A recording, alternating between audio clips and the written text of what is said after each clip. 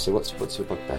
Well, so, one of the things that, as somebody who really cares about the natural world and wants to see it looked after better into the future, one of the things that worries me is that people are getting turned off by too much doom and gloom, that they might be getting sick of hearing about climate change or biodiversity loss. And, everyone knows that can actually have a negative effect. Yeah. People stop caring about it, then you're really in trouble. So personally, and I think it's just my personality, but I think also it's effective, is trying to find more positive stories. So this is why I really like working on marine protected areas, for example, because you're talking about recovery, and you're saying, look, this place, it was just a bare patch of gravel, and now, look, it's covered in all this amazing life. Or, I mentioned before about how amazing British seas are, the fact that I've been all over the world and I've seen this amazing stuff, but I can see stuff that's just as good, off the west coast of Scotland or down off Dorset or whatever. It's things like rewilding are doing so well at the moment because people get to see visible environmental change. Absolutely. And so, I think spreading those positive messages, but also the big thing is encouraging people to get out there in the wild. You don't have to go under the water if you don't want to, but that's a great step if you can. Sure. But just getting down to the shore, walking on the beach, going to see seals or bird life or whatever it is. Hey, just a rock pool. I'm never happier than in a rock pool. Absolutely. So much of my childhood was spent either finding little crabs and little fish or pretending I had to my parents. Oh my God, did you see that? I saw a starfish. Yeah, you just missed it.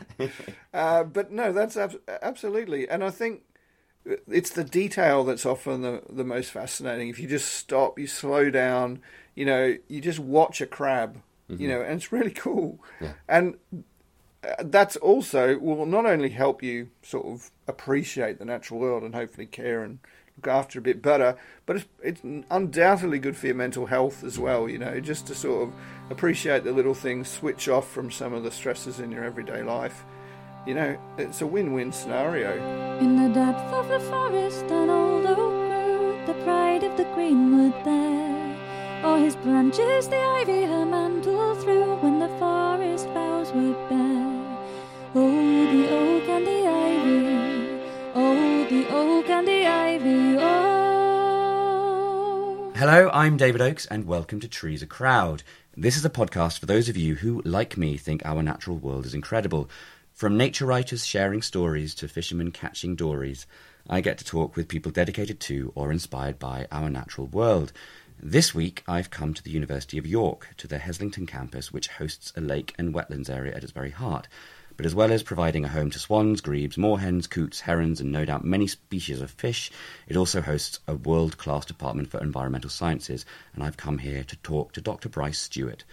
Bryce is a marine ecologist and fisheries biologist whose work has ranged from temperate estuaries to tropical coral reefs and deep seas. He has contributed to international discussions on fisheries and marine conservation at the highest of levels and has even appeared on Springwatch. Bryce, hello and welcome to Trees Hi, thank you very much. Great to be here. I think that's the longest introduction I've done. I sort of went off on a fowl and birds sort of centric focus. Yeah, interesting. I'll have to get out and look at the bird life a bit more. Do you ever get into the lake and have a look at what the fish are doing? I've never been in there, to be honest. There's a few too many wildfowl, and their droppings make the water kind of unsafe. So, yeah, you're not encouraged to go in the water, but it's very nice to be surrounded by water. Actually, my office has a lake view, which I specifically said, as a marine biologist, I needed to have. So, yeah. And the water slide that goes from the window all the way down. If only. We'll have to get them to cough up the money for that. It's odd. I was just saying to you off microphone, it's odd being back on a campus. Like, I feel like I've got coursework due in, or I'm going to be held accountable for something. Yeah, I mean, I still feel like that. I graduated, 25 years ago. But, yeah, sometimes I feel like I'm the one who should be... How long have you been here now? So at the University of York, I've been here almost 12 years. Okay. I'm originally Australian, so I've been in the UK altogether about 20 years. Okay. So as a marine biologist, you're like 50 miles from the sea. Yeah, sure. Is that useful? I guess it not ideal. Like, it'd obviously be best to be actually right on the sea. And to be honest, most of the other jobs, in fact, all the other jobs I've been based on or very near the ocean. But 50 miles is not that far. It's just I over guess an if hour. you're Australian, it's not For too me, bad. it's Yeah. just like going to the shops. But no, it's really not that far. So I do field work directly on the coast here at Flamborough Head, which is a very beautiful place, and it's very interesting, very unique scientifically. What are you doing there? So there's what's called a no-take zone. So it's one of only 4 in the country where you're not allowed to fish at all. Mm-hmm. It's very small, but it's obviously interesting because it's one of a few. And so what we've been doing there is almost for 10 years now, we've been monitoring the marine life in the no-take protected zone and outside. Sure.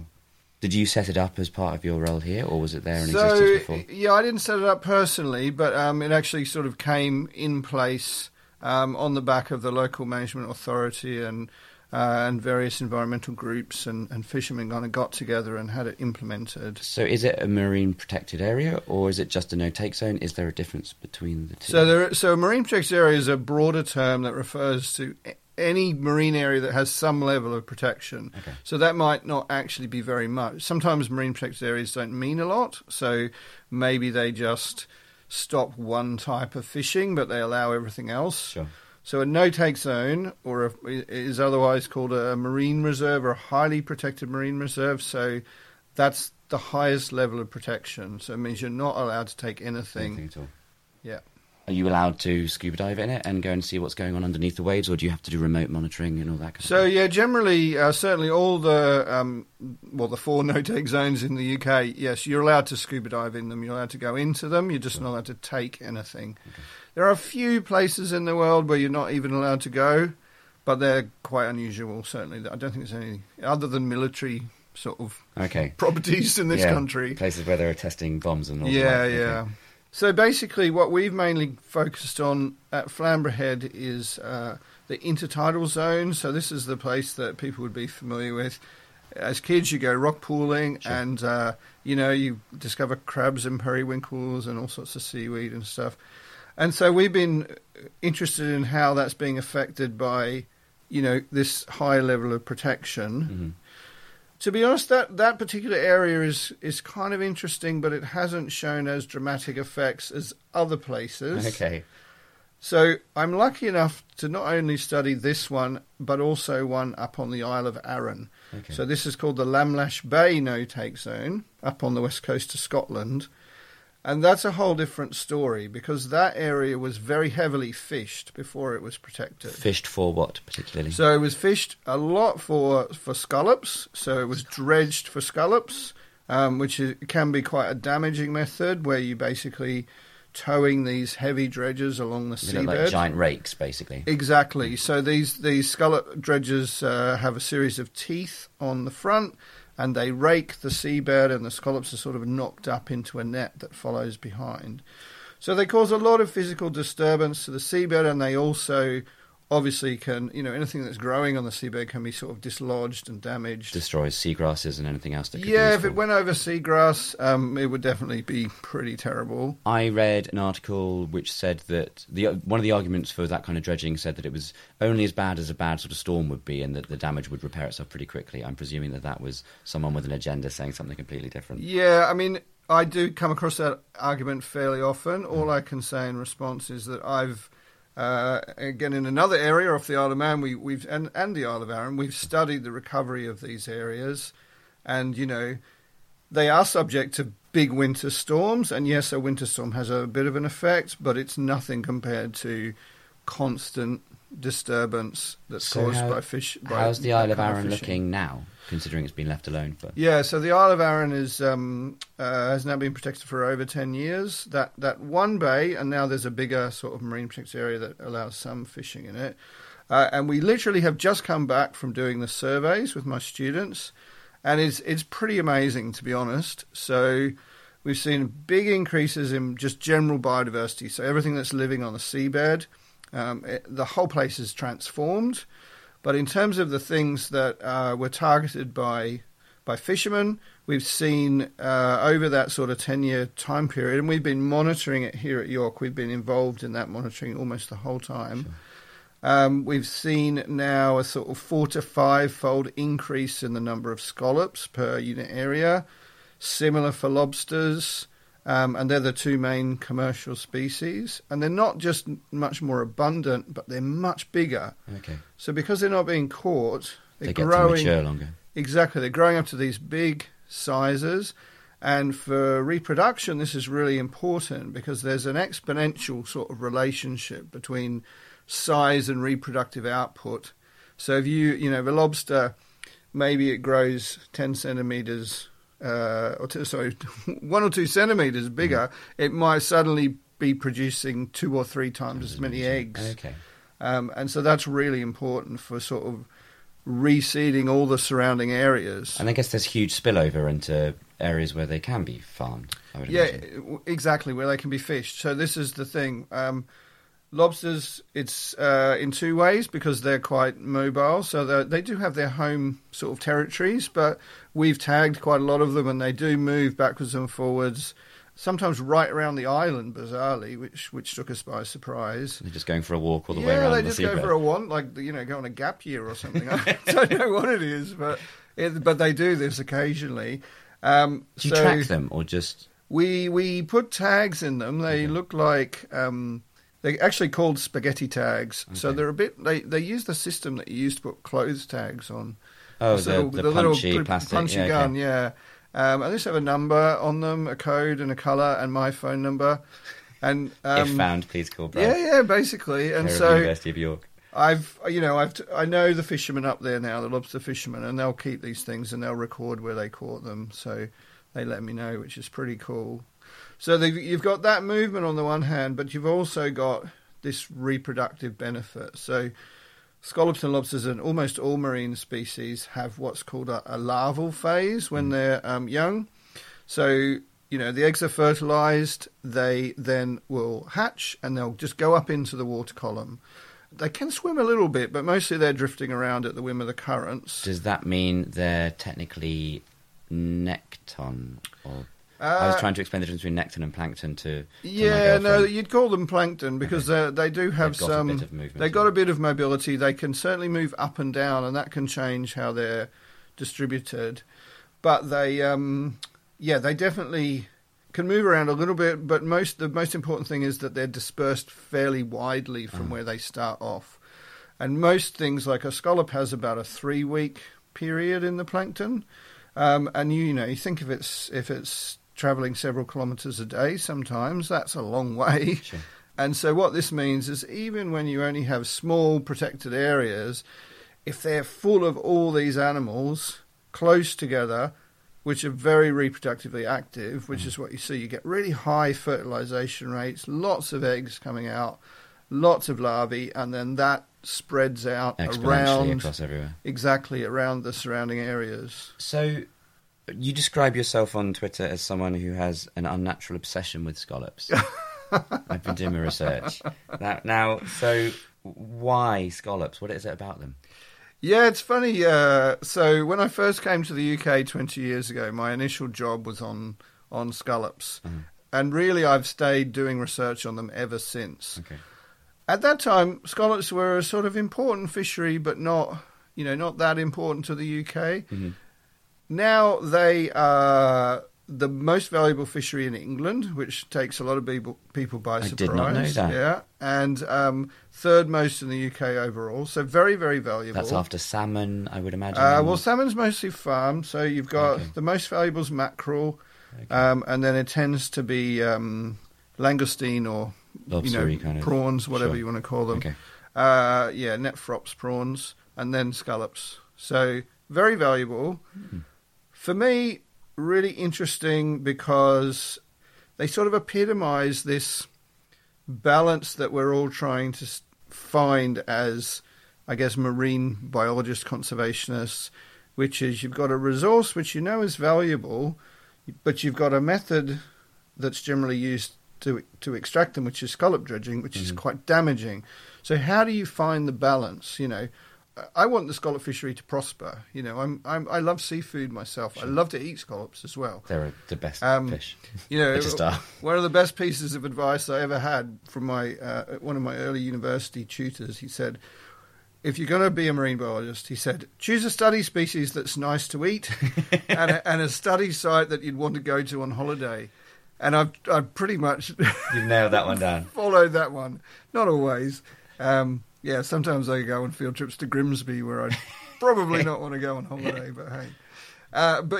So scallops are really interesting and, trying to strike that balance because they're important. You want the fishery to do well. But you also don't want to see some of this collateral damage that's occurring. And so the thing that attracted me to working on marine protected areas, and particularly these areas with high protection, is you can have a network of those. They may only take up 10% of the total area, but if you put them in the right places in terms of that larval distribution, but also so that they protect the more fragile habitats, you only need to protect some of the area, but you actually can increase the overall productivity. It's a bit like investing wisely, Yeah, you could just throw your money at the stock exchange and hope for the best. But if you know what you're doing and you invest in the right places, then you really do well. So this sort of brings me on to one of my bigger questions, which is, do you find that your information as a scientist is taken on by the fishing community, or are you at odds with each other? Like, if you can both benefit from this information, why, or are people not listening? I think so. In answer to your question, a bit of both. So I've certainly worked hard to build good relationships with fishermen. I've worked with fishermen a lot, still do. But it's fair to say also some fishermen do not like what I have to say. And, if you looked on Twitter, you have seen some criticism as well and, disbelief in some of our findings. I think there's two reasons for that. One is, when somebody comes up with new ideas, that means change. Not everybody likes change. But also, and possibly they think that, I'm trying to point the finger of blame at them as well and say, you messed up, you need to do things differently. And I'm not trying to do that. We all make mistakes. Yeah. We all learn. That's the whole point of life. And what was the way of doing something in the past we learn is not necessarily the way to do it in the future.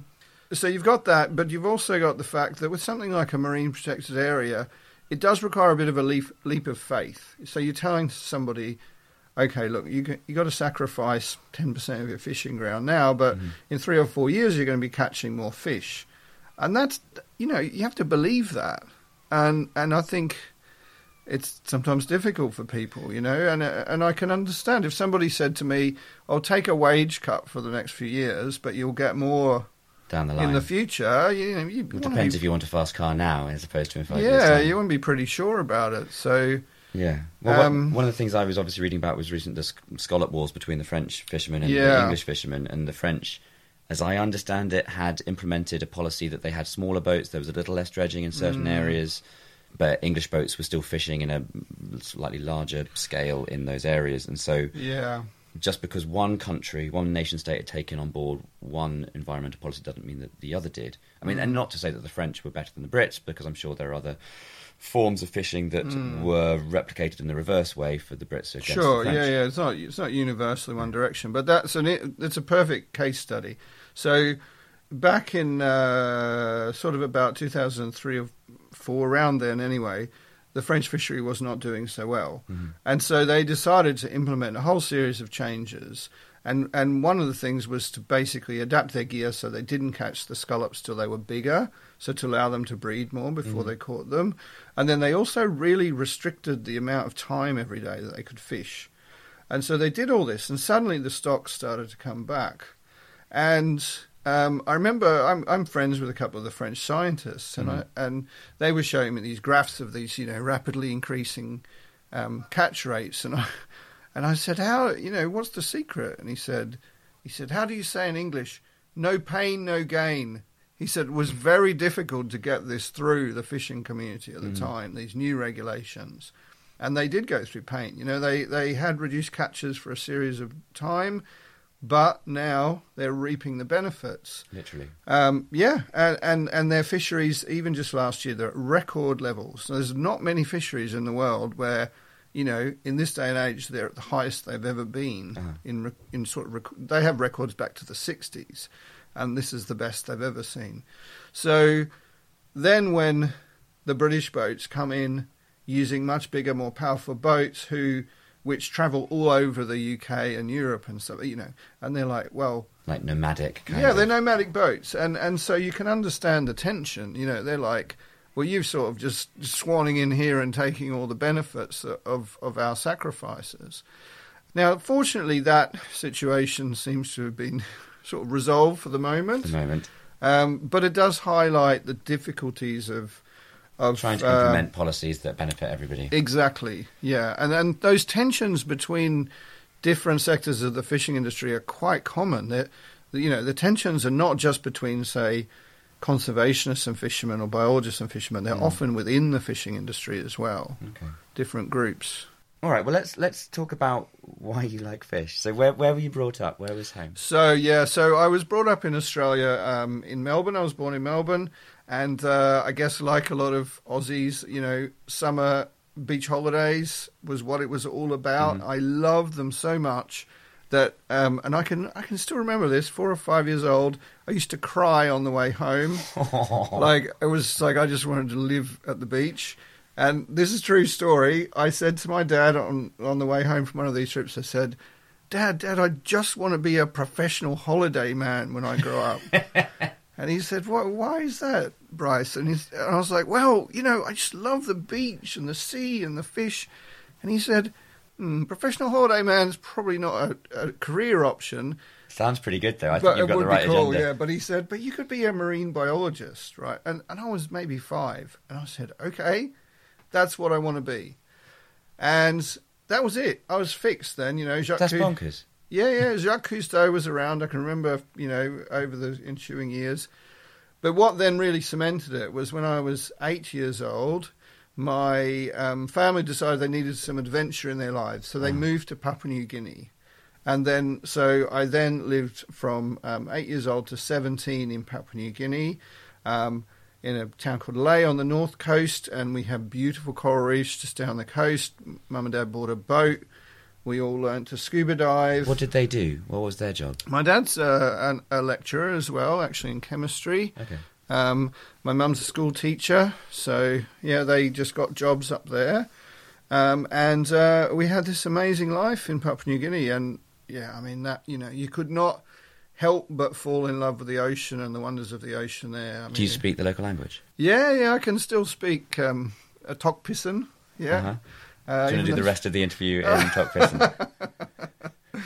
I could say, Mipala igad gudpala savilang olga something is taplong solwara, which actually means, basically, I'm a marine biologist. Okay. So you'll have to take my word. I will. I hope that if anyone in Papua New Guinea listens to this, they they'll be be massively like, yes. offended. That's not what he said, mate. That's not what he said. Yeah. So what's it like? I guess. Okay. First question: what's the best beach to go to as a kid in Melbourne? Oh wow. That's a big question. I really liked, from Melbourne, the back beaches, so Portsea and Sorrento back beaches. They are surf beaches. They're pretty wild, but also you've got, these amazing rock formations, so you could explore all the rock pools. And then it's a pretty cool scene down there. Like now I'm a bit older, obviously there's lots of, there's nice beach bars and shops and everything else. I've never eaten better food than I've eaten in Melbourne. Right, and then I got taken down and got shown some penguins down on Kildare. Phillip Island it would have been, probably. And it was just, I couldn't quite understand how you could have surfing, great food, a bizarre natural wildlife population, and everyone smiling all the time. I thought life was supposed to be harder than that. But I fell in love with Melbourne. Well, the reason my daughter is moving to Australia this weekend is when we were there a few years ago, she just said to me, Dad, it's so much better here. Yeah. Why don't we live here? Yeah. I was going, well, Becky, you're on holiday, it's not always like this. But it kind of is. Anyway, she's moving there. So Papua New Guinea from the age of 8. Yeah. What can you remember? Do you remember swimming in the seas? Do you remember particularly species? Like what were the... Yeah, I mean, absolutely. Right from the start, we, in fact, before we went, we got snorkeling gear for Christmas, just a month or so before we went. And I still remember the first snorkel was in Australia, but I can still remember that. And then obviously going up to New Guinea and the coral reefs, which in those days, we're talking back in the late 70s, Okay. coral bleaching was not a thing, low population density in New Guinea, so the reefs were pristine and the water was beautifully clear, and, corals just incredible, like just all the variety and amazing fish life and coral cover and everything else. Have you dived back since? I haven't been back to Papua New Guinea since, no, not since the 80s. Hope to go back in the next couple of years, sort of working on that one, but we'll see how it goes. It's kind of like, a bit nervous that it won't be Quite as what I you remember remember. it. But hopefully some of it will still be... I have a colleague of mine works there, and he says to me, and this is a guy who's worked all over the world, he says it's still the best place in the world to scuba dive. So I think it's still all right. Okay. Yeah. So what was your childhood like then? Yeah, I mean, it was a pretty amazing childhood. Is there a big Australian population there? So there's what you'd call an expatriate population. So the town we lived in, I think it was about 10%, but that's not just... There were a lot of that 10% expatriates. There was quite a few Australians, but they were also people from all over the world. So there was a lot of Filipinos. A lot of my mates at school were Filipino, Indian, British, New Zealand, some even from Nigeria were there strangely. So there's a real mix. So I went to an international school that also had local people there as well. But yeah, I mean, sort of very adventurous and free childhood growing up. I can remember even at age 14, a couple of mates and I just caught what was called a village boat. So there's very few roads in New Guinea, so you either fly or you get boats, basically. Okay. So this was one of these sort of clapped-out boats that went up and down the coast there, took people to villages over several days. It's just like a bus. A bus, but it was a boat. And so, we went off for 3 days at 14 years old with a little bit of camping gear and some snorkeling gear and fishing gear and just went off on this sort of adventure. Staying at villages, no roads, no electricity, obviously no phones or internet or any of that stuff. And I just think, gosh, wow, I'd never let my kids do that now. You're not the first person to say something like that. The past has seemed a little freer, I think. Yeah, but I'm still in touch with those friends, and we still reminisce about that particular trip. It's incredible. But we did loads of stuff like that. Yeah, I was really into fishing and diving. And were you like spearfishing and just catching and fishing? Mostly line fishing, in those days. Do you still fish now? I do, yeah. Or does it seem like a busman's holiday?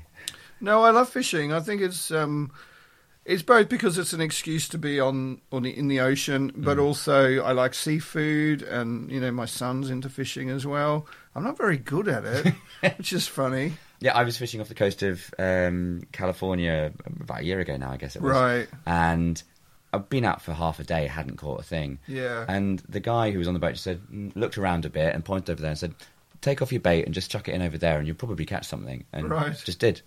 And it's amazing watching fishermen who know what to look for, where they are, what they've seen. There's a sort of magic and mystery to it. Yeah, you can really learn the condition, about the water and the way to the catch habitat, them, what they like. The skill. It is quite a skill, and like you say, something that you learn over time with experience. I've been talking to a namesake of mine, another David Oakes, who's a scallop diver up on the Isle of Skye. Right. He double dives them, so he replaces them and then sort of does that. Okay, yeah. And so hopefully I'm going to get up there to talk to him about... I was just there 2 weeks ago, so yeah, cool. Well, next time you're up, look out for my namesake. Go and see David Oakes. So where did you go to university? You did a zoology degree? Yeah, so I stayed in Melbourne. So eventually when I was 17, we moved back to Australia. Papua New Guinea, if you haven't heard, is not the safest place in the world these days, and it was getting that way, sadly, when we were there. So, Mum and Dad decided to move back. So then I did my undergraduate degree at Melbourne, and then I sort of wasn't ready for a PhD or whatever, and I was very lucky. Well, first of all, I was like, right, I want to travel, and I travelled, luckily, around the world a bit with my parents and stuff already. So I then spent a year travelling around Australia with a few mates, full drive and camping, and we did quite a bit of marine biology volunteer work for different organisations on the way. Organisations that are still around now? Or? Yeah, like just universities and scientists and stuff. We wrote to them and said, like, we're going to be in, we're going to be at Ningaloo Reef, like, in July. Sure. Have you got any work we can help with? And, yeah, we got 3 or 4 projects out of that. So as a young, sort of just graduated student, it was a hell of a lot of fun, but also good for the CV and making contacts. Yeah. Well, looking at your CV, there's so many sort of like a couple of months there, a year here. There was something on the site that we worked for the Institute of Fish Size or something. You were the acting manager. Oh, right. It had the most amazing title of an organisation. Yeah, the Central Fish Aging Laboratory. That was it. We didn't age fish. No, that was... then when I came back, I did a master's degree or equivalent back in Melbourne. Mm-hmm. And then I had this job for a couple of years near Melbourne, a place called Queenscliff, a lovely place to live. And I was like a junior scientist. Yeah, my main job there was fish aging, which is not making fish older, but it's working out how old they are. Cutting them open and counting the rings. Exactly. So we particularly worked on deep sea fish. And our group was one of the first ones to sort of discover that how long they lived. So things like orange roughy and the Oreos, 150 years plus. Wow. So amazing that people didn't believe us at first. But, the science sort of stacked up and now it's well accepted. I mean, could all fish live that long? Is it because they're not fished down there? It's, no, not all fish could live that long. So this is something unique about the biology of deep sea fish. You tend to find, there's a lot of variation, but this relationship between longevity and depth. Uh-huh. So the deeper sea fish live for the longest. Is that to do with the temperature? Yeah, so basically their metabolism is just really slow. Okay. They're living sort of in this fairly constant environment that's maybe 2 or 3 degrees. There's not a lot of energy down there. There's not much food. So everything's slow. Everything's on slow motion, and including their lives. And so they don't get to sort of age maturity, maybe 25 sometimes, some of these things like orange roughy. And then they'll just live, for over 100 years. Whereas, there's a whole variety of different lifestyles in fish and in marine life. So you'll have something like, an anchovy that maybe lives for a year or so. And then you'll have other things in the middle, like a grouper that might live for 40 or 50 years. Do you find that they live in different strata of the ocean? Is it like different countries, like the first layer, the second? Yeah, like I say, it tends to be related to depth and sort of their habitat. So a lot of the so-called pelagic fish, like the things like the mackerels and the anchovies and pilchards and all that stuff, pretty fast growing, fast lived. Mm-hmm. Very reproductive and active, so you see huge schools of them, but then they can be, there one day and gone the next sort of thing. Things in the middle are like, obviously you have tuna and marlin and stuff, which is pelagic, but they'll live a lot longer because they're predators. Mm-hmm. But yeah, generally then as you tend to move down in depth, something like a cod or haddock might live for 20 or 30 years if it's not fished. Okay. And then on it goes until you get to the deep sea where you have this really long-lived stuff, or like I'm imagining like angelfish with the big teeth and the dangling. Yeah. I mean, one of the most famous discoveries of recent years was Greenland sharks, which again don't so much live in the depths, but they live in this very cold environment, and it's thought they could possibly live up to 500 years old. Wow! So it's just crazy, Think about what was going on. The more I learn about sharks, the more I'm absolutely stunned. Yeah. I mean, I was reading your article that you released recently about whale sharks and how you seem to think they come up to breed onto these sort of shelf areas and then sort of disappear off. Are there many other species that sort of have such sort of go to deliberate different depths to do different things? Yeah, I mean, sharks are pretty amazing. Like there's that goblin shark whose jaw sort of comes out and grabs things and takes things. Yeah. They are extraordinary animals. Great white sharks will undergo long migrations as well. The whale sharks, this is the biggest fish in the sea, but we still don't know so much about it. But there was one record recently of a whale shark swimming right across the Pacific Ocean. I mean, that's just crazy. And we know there's like about 20 places in the world where whale sharks aggregate. But they're in these aggregation sites. Almost all of them, they're all males, and they're all kind of they're like teenagers, so they're like maybe 4 or 5 meters long. Most of them. Whale shark can get even twice that size potentially. Whale shark birth has never been seen, and even pregnant whale sharks are very, very rare. There's only 2 places where they know. One's the Galapagos, and the other one is St. Helena in the Atlantic Ocean. Mm-hmm. You know, this is out of the whole world. Like, they can't just breed in those 2 places, but maybe they do. Is this why you become a marine biologist? Because, you know, there's so much left undiscovered, you're never going to be pushed out of a job.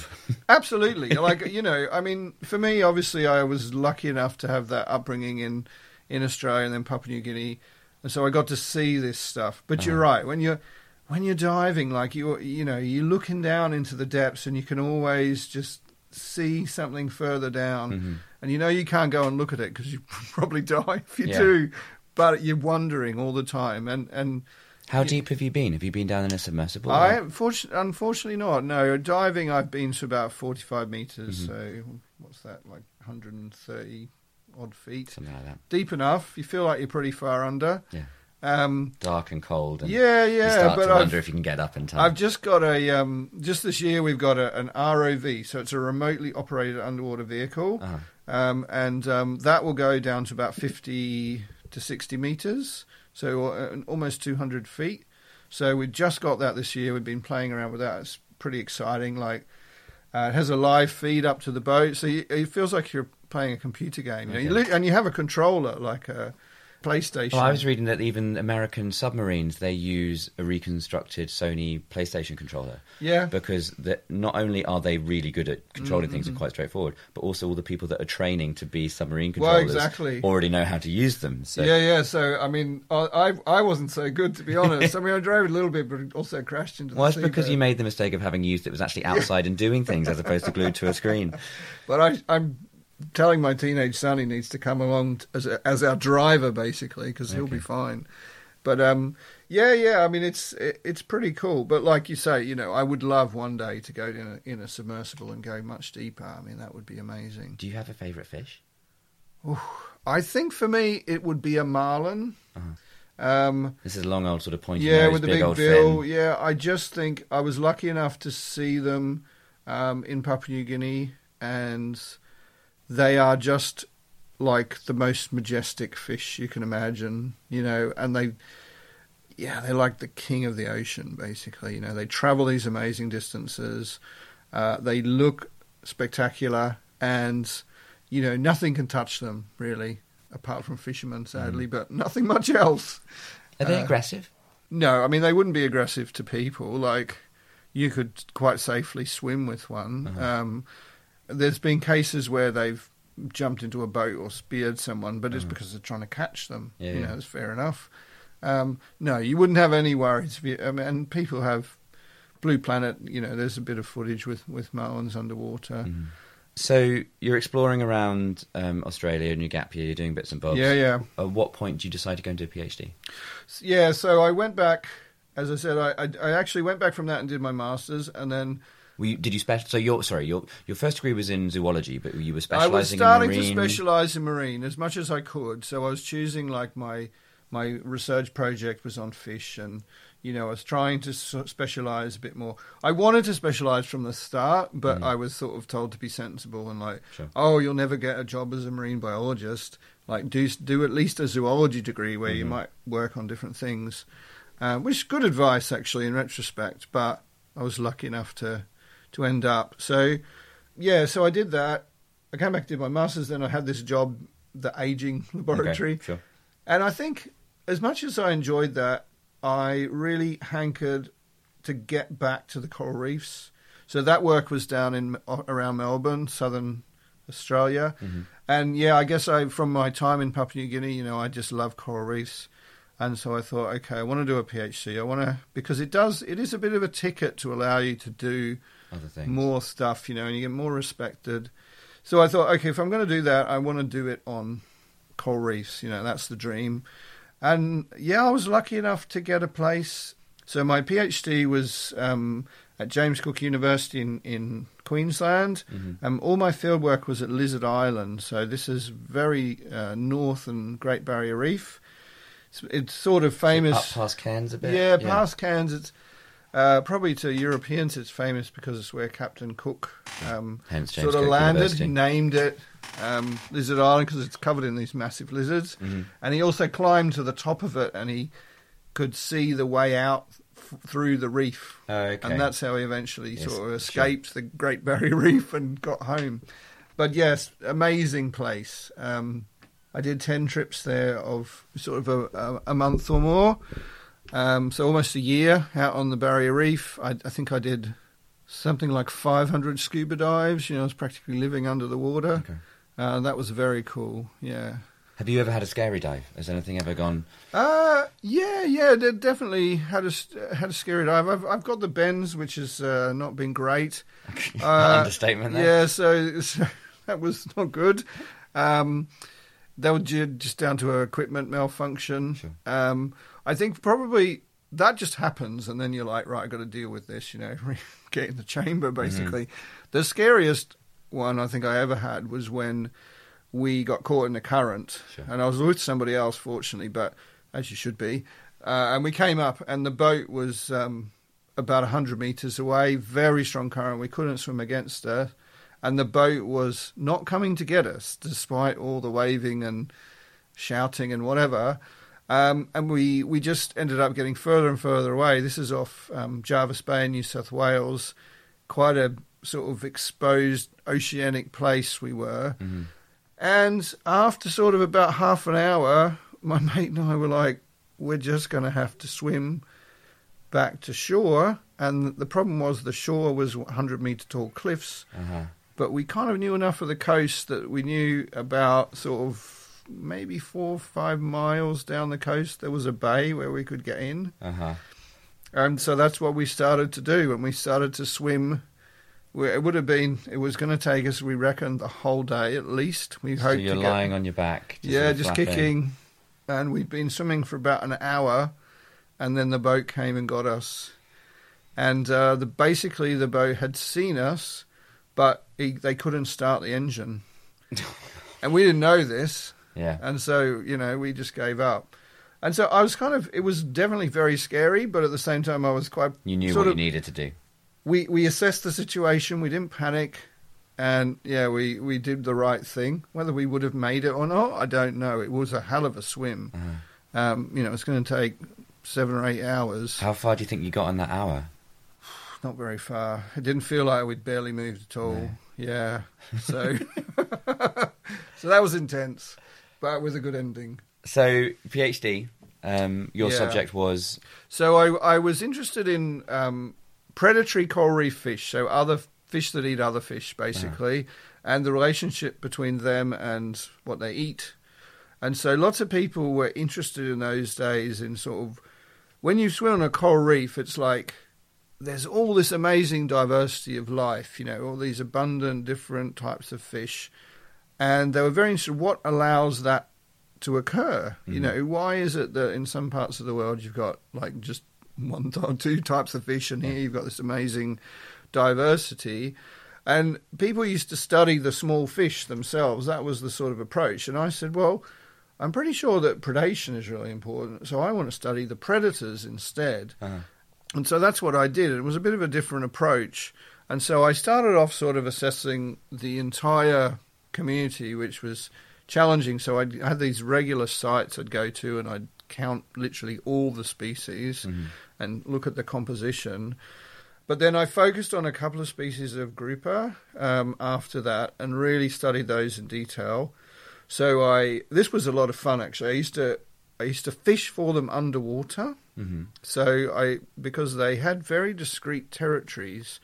So these group were not big fish. They're about sort of 30 centimetres long. And take down this little fishing rod, which was a pole and a bit of line. And I'd catch them and I'd tag them, and then I'd put them back in their territories.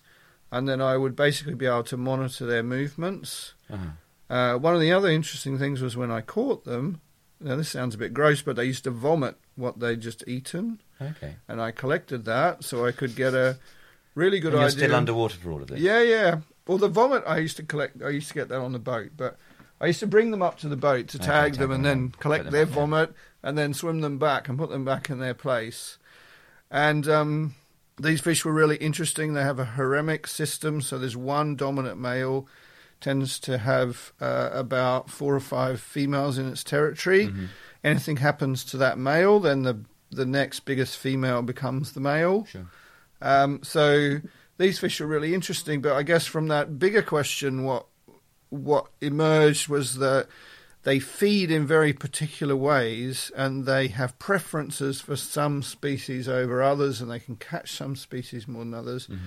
So there's a combination of like these, lots of field observations, 700 hours underwater, but also experiments back in the laboratory as well. So I sort of recreated these mini cories, like swimming in swimming pools. Is it mostly just you on your own doing this? You just sort of go...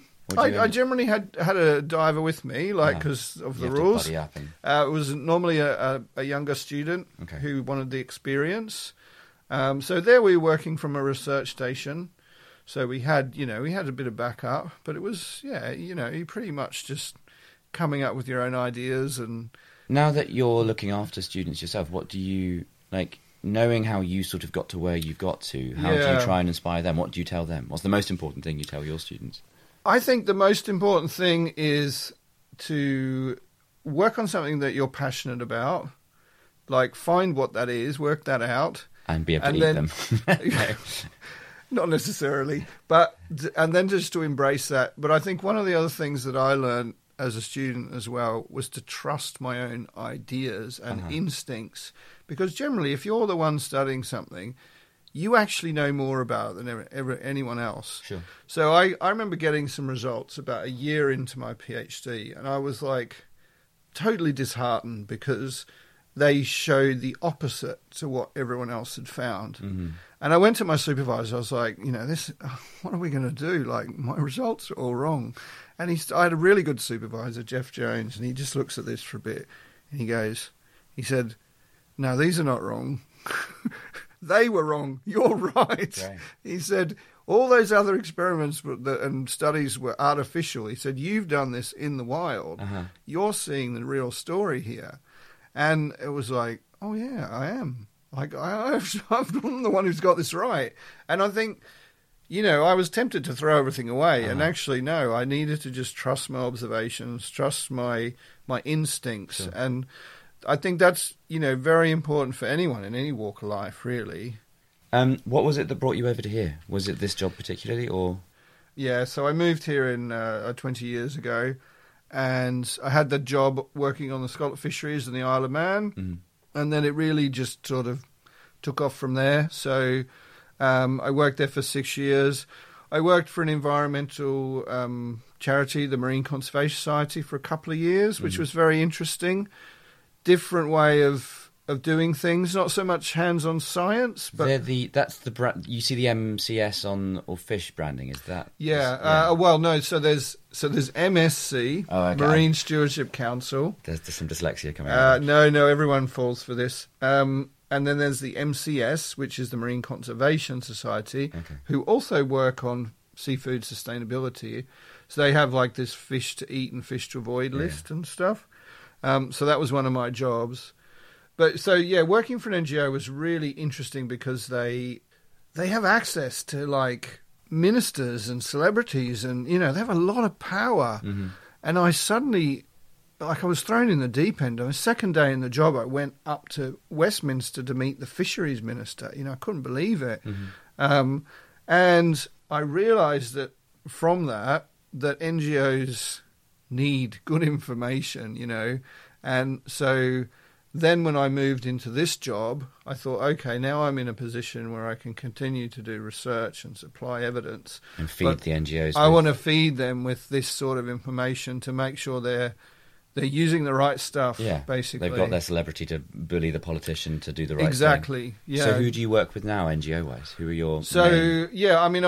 I do still work with Marine Conservation Society, particularly in Scotland. I was talking earlier about Lamlash Bay. So there's a small NGO, but a very well-known, called COAST, so Community of Arran Seabed Trust. and work closely with them. But really, anyone else who sort of asks for advice, so the last few years I've been doing a lot of work on Brexit, and everyone wants to know what's going on with Brexit. Well, should we do it then? Yeah. What's going on with Brexit? Well, I don't really know. Does anybody know? If anyone tells you they think they know, they're a liar, basically. But yeah, I mean, my interest obviously has been in fisheries and Brexit.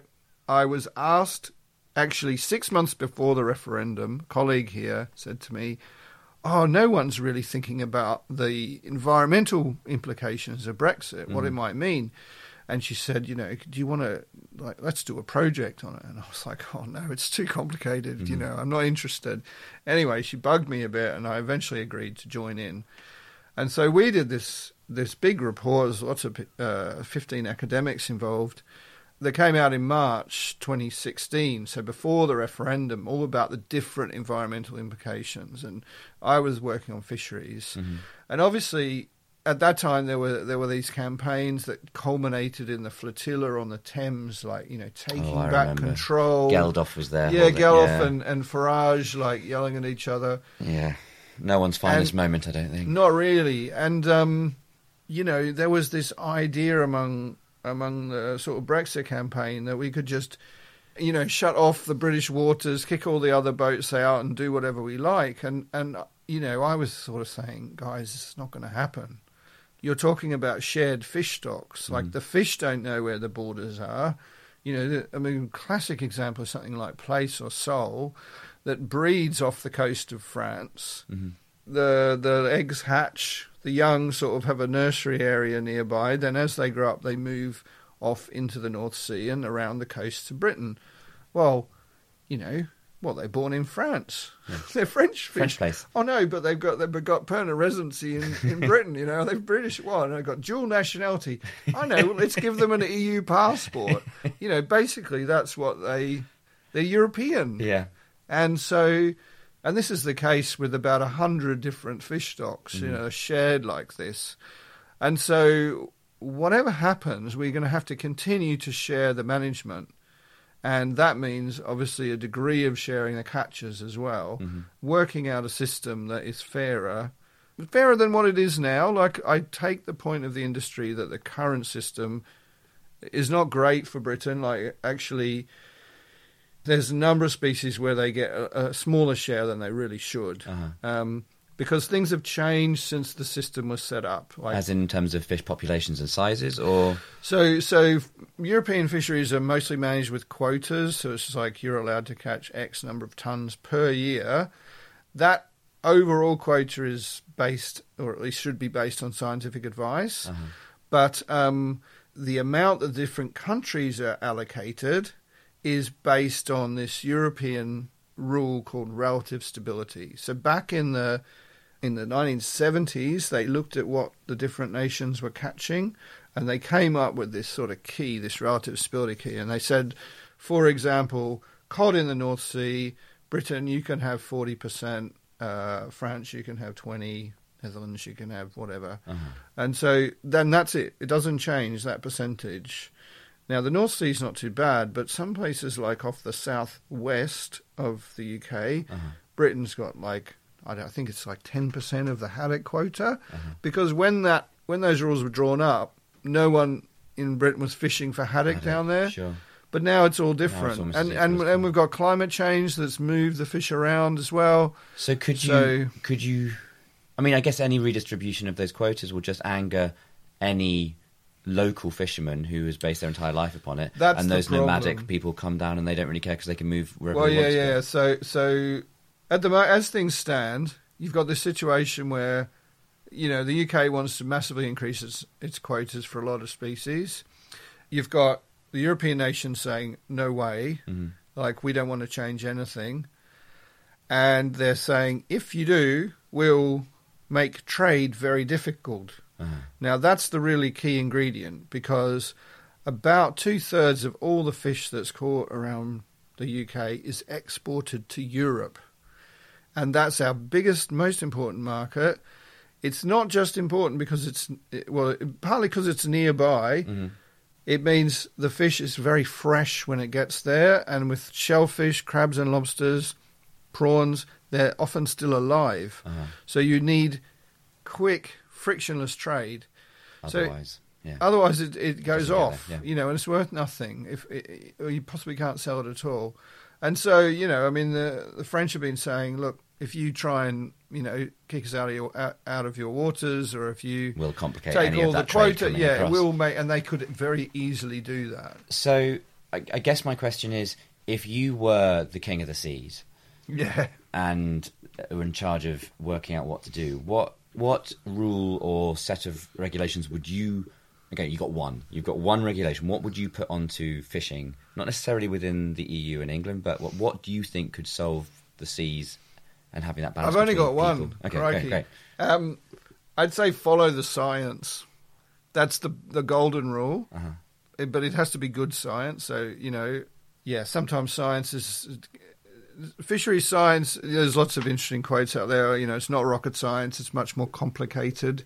Another one I like is counting fish is like counting trees in the forest, except the trees are invisible and they keep moving around.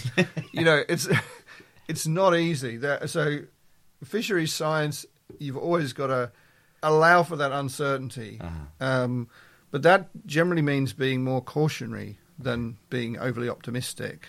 And saying, oh, well, if I get it wrong, if I don't take, you know, if I could have taken more fish out this year, well, that's okay because they'll still be there next year. You know, whereas if I take too many out this year, then I've overfished. And there might be none for the next generation. Exactly. So follow the science. But I think if I'm allowed another one, it's just collaboration, really. And that's fishermen and scientists working together, countries working together, you know, getting all the stakeholders involved.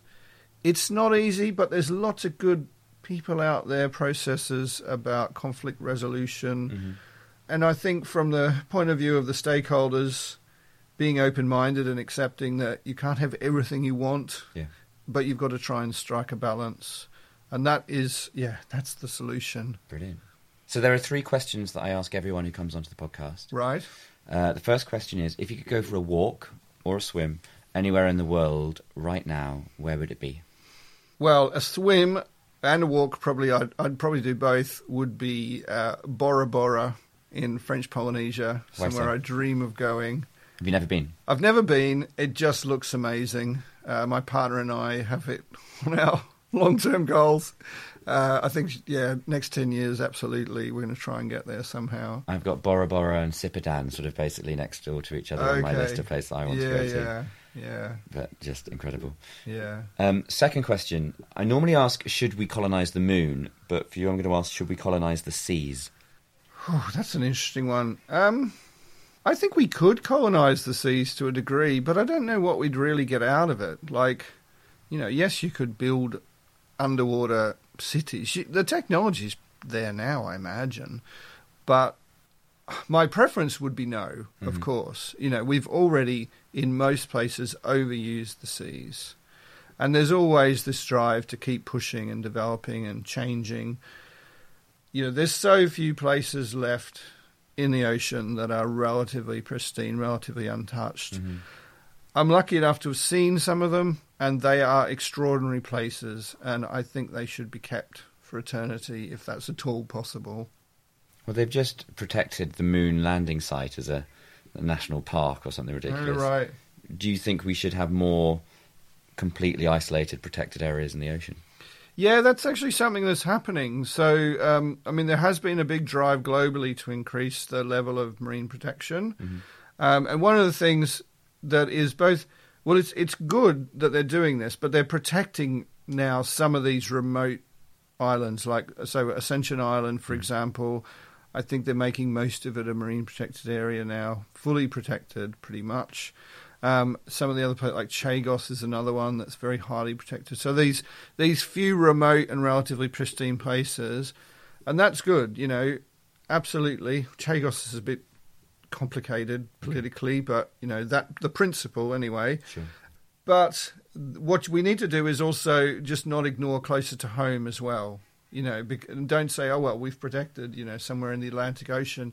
So therefore we've met our percentage targets and we don't need to worry about what's I was going talking on to here. the CEO of the Devon Wildlife Trust, and he was saying that we've got 2 massive coastlines, and in terms of wildlife preservation, they're equally as valuable as what we've got on land, if not more. Yeah, and I would absolutely agree with that. I mean, there's an underappreciation of British marine life and what's under the seas here, and it is actually incredible. And I'm saying that as somebody who grew up in Papua New Guinea and has seen some amazing places.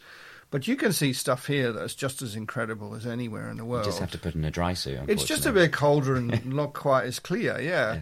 But it is incredible. And so we need to protect that for, I mean, it's cliched, but for now and for the future generations. Because if we don't, these places, they get changed, and sometimes, often, they can not ever go back to what they were. Which brings me neatly onto my final question, which is if you could bring any species back from extinction, what would it be? I think as an Aussie, I'd have to say the Tasmanian tiger, just because... Just the little bit I've seen from the old footage and the reconstructions and things, it just looks like an incredible creature. Amazing, isn't it? Just different from anything that exists these days. It's the stripes at the back, and then that sort of almost of mole-like nose. That big, and then this mouth that apparently could sort of open up like 180 degrees or something. Just a very cool creature.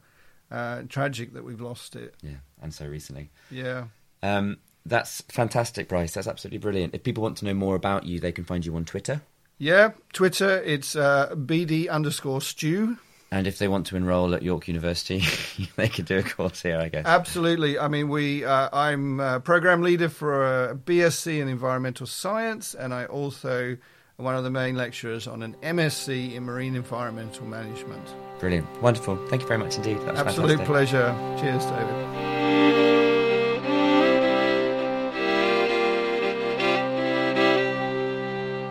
And that was Dr. Bryce Stewart. As someone who has always been fascinated by fish and by the sea, I cannot thank him enough for sharing some of what seems like a bottomless source of fish joy. You'll be pleased to know that Bryce is still very heavily involved in making our post-Brexit fishy future great for us, great for people who live off the sea, and especially great for the creatures who live deep within it. In other news, we've just announced that Trees a Crowd will be recording another live episode. This time it will be at the inaugural London Climate Change Festival on the 26th of March with Ed Davey of the Food and Land Use Coalition. Head to treesacrowd.fm for my blog and for further information on that upcoming live recording. We will be back in a fortnight with a massive interview, so keep an ear open for that one. Thank you very much for listening, and bye-bye. Oh, the oak and the ivy. Oh, the oak and the ivy. Oh.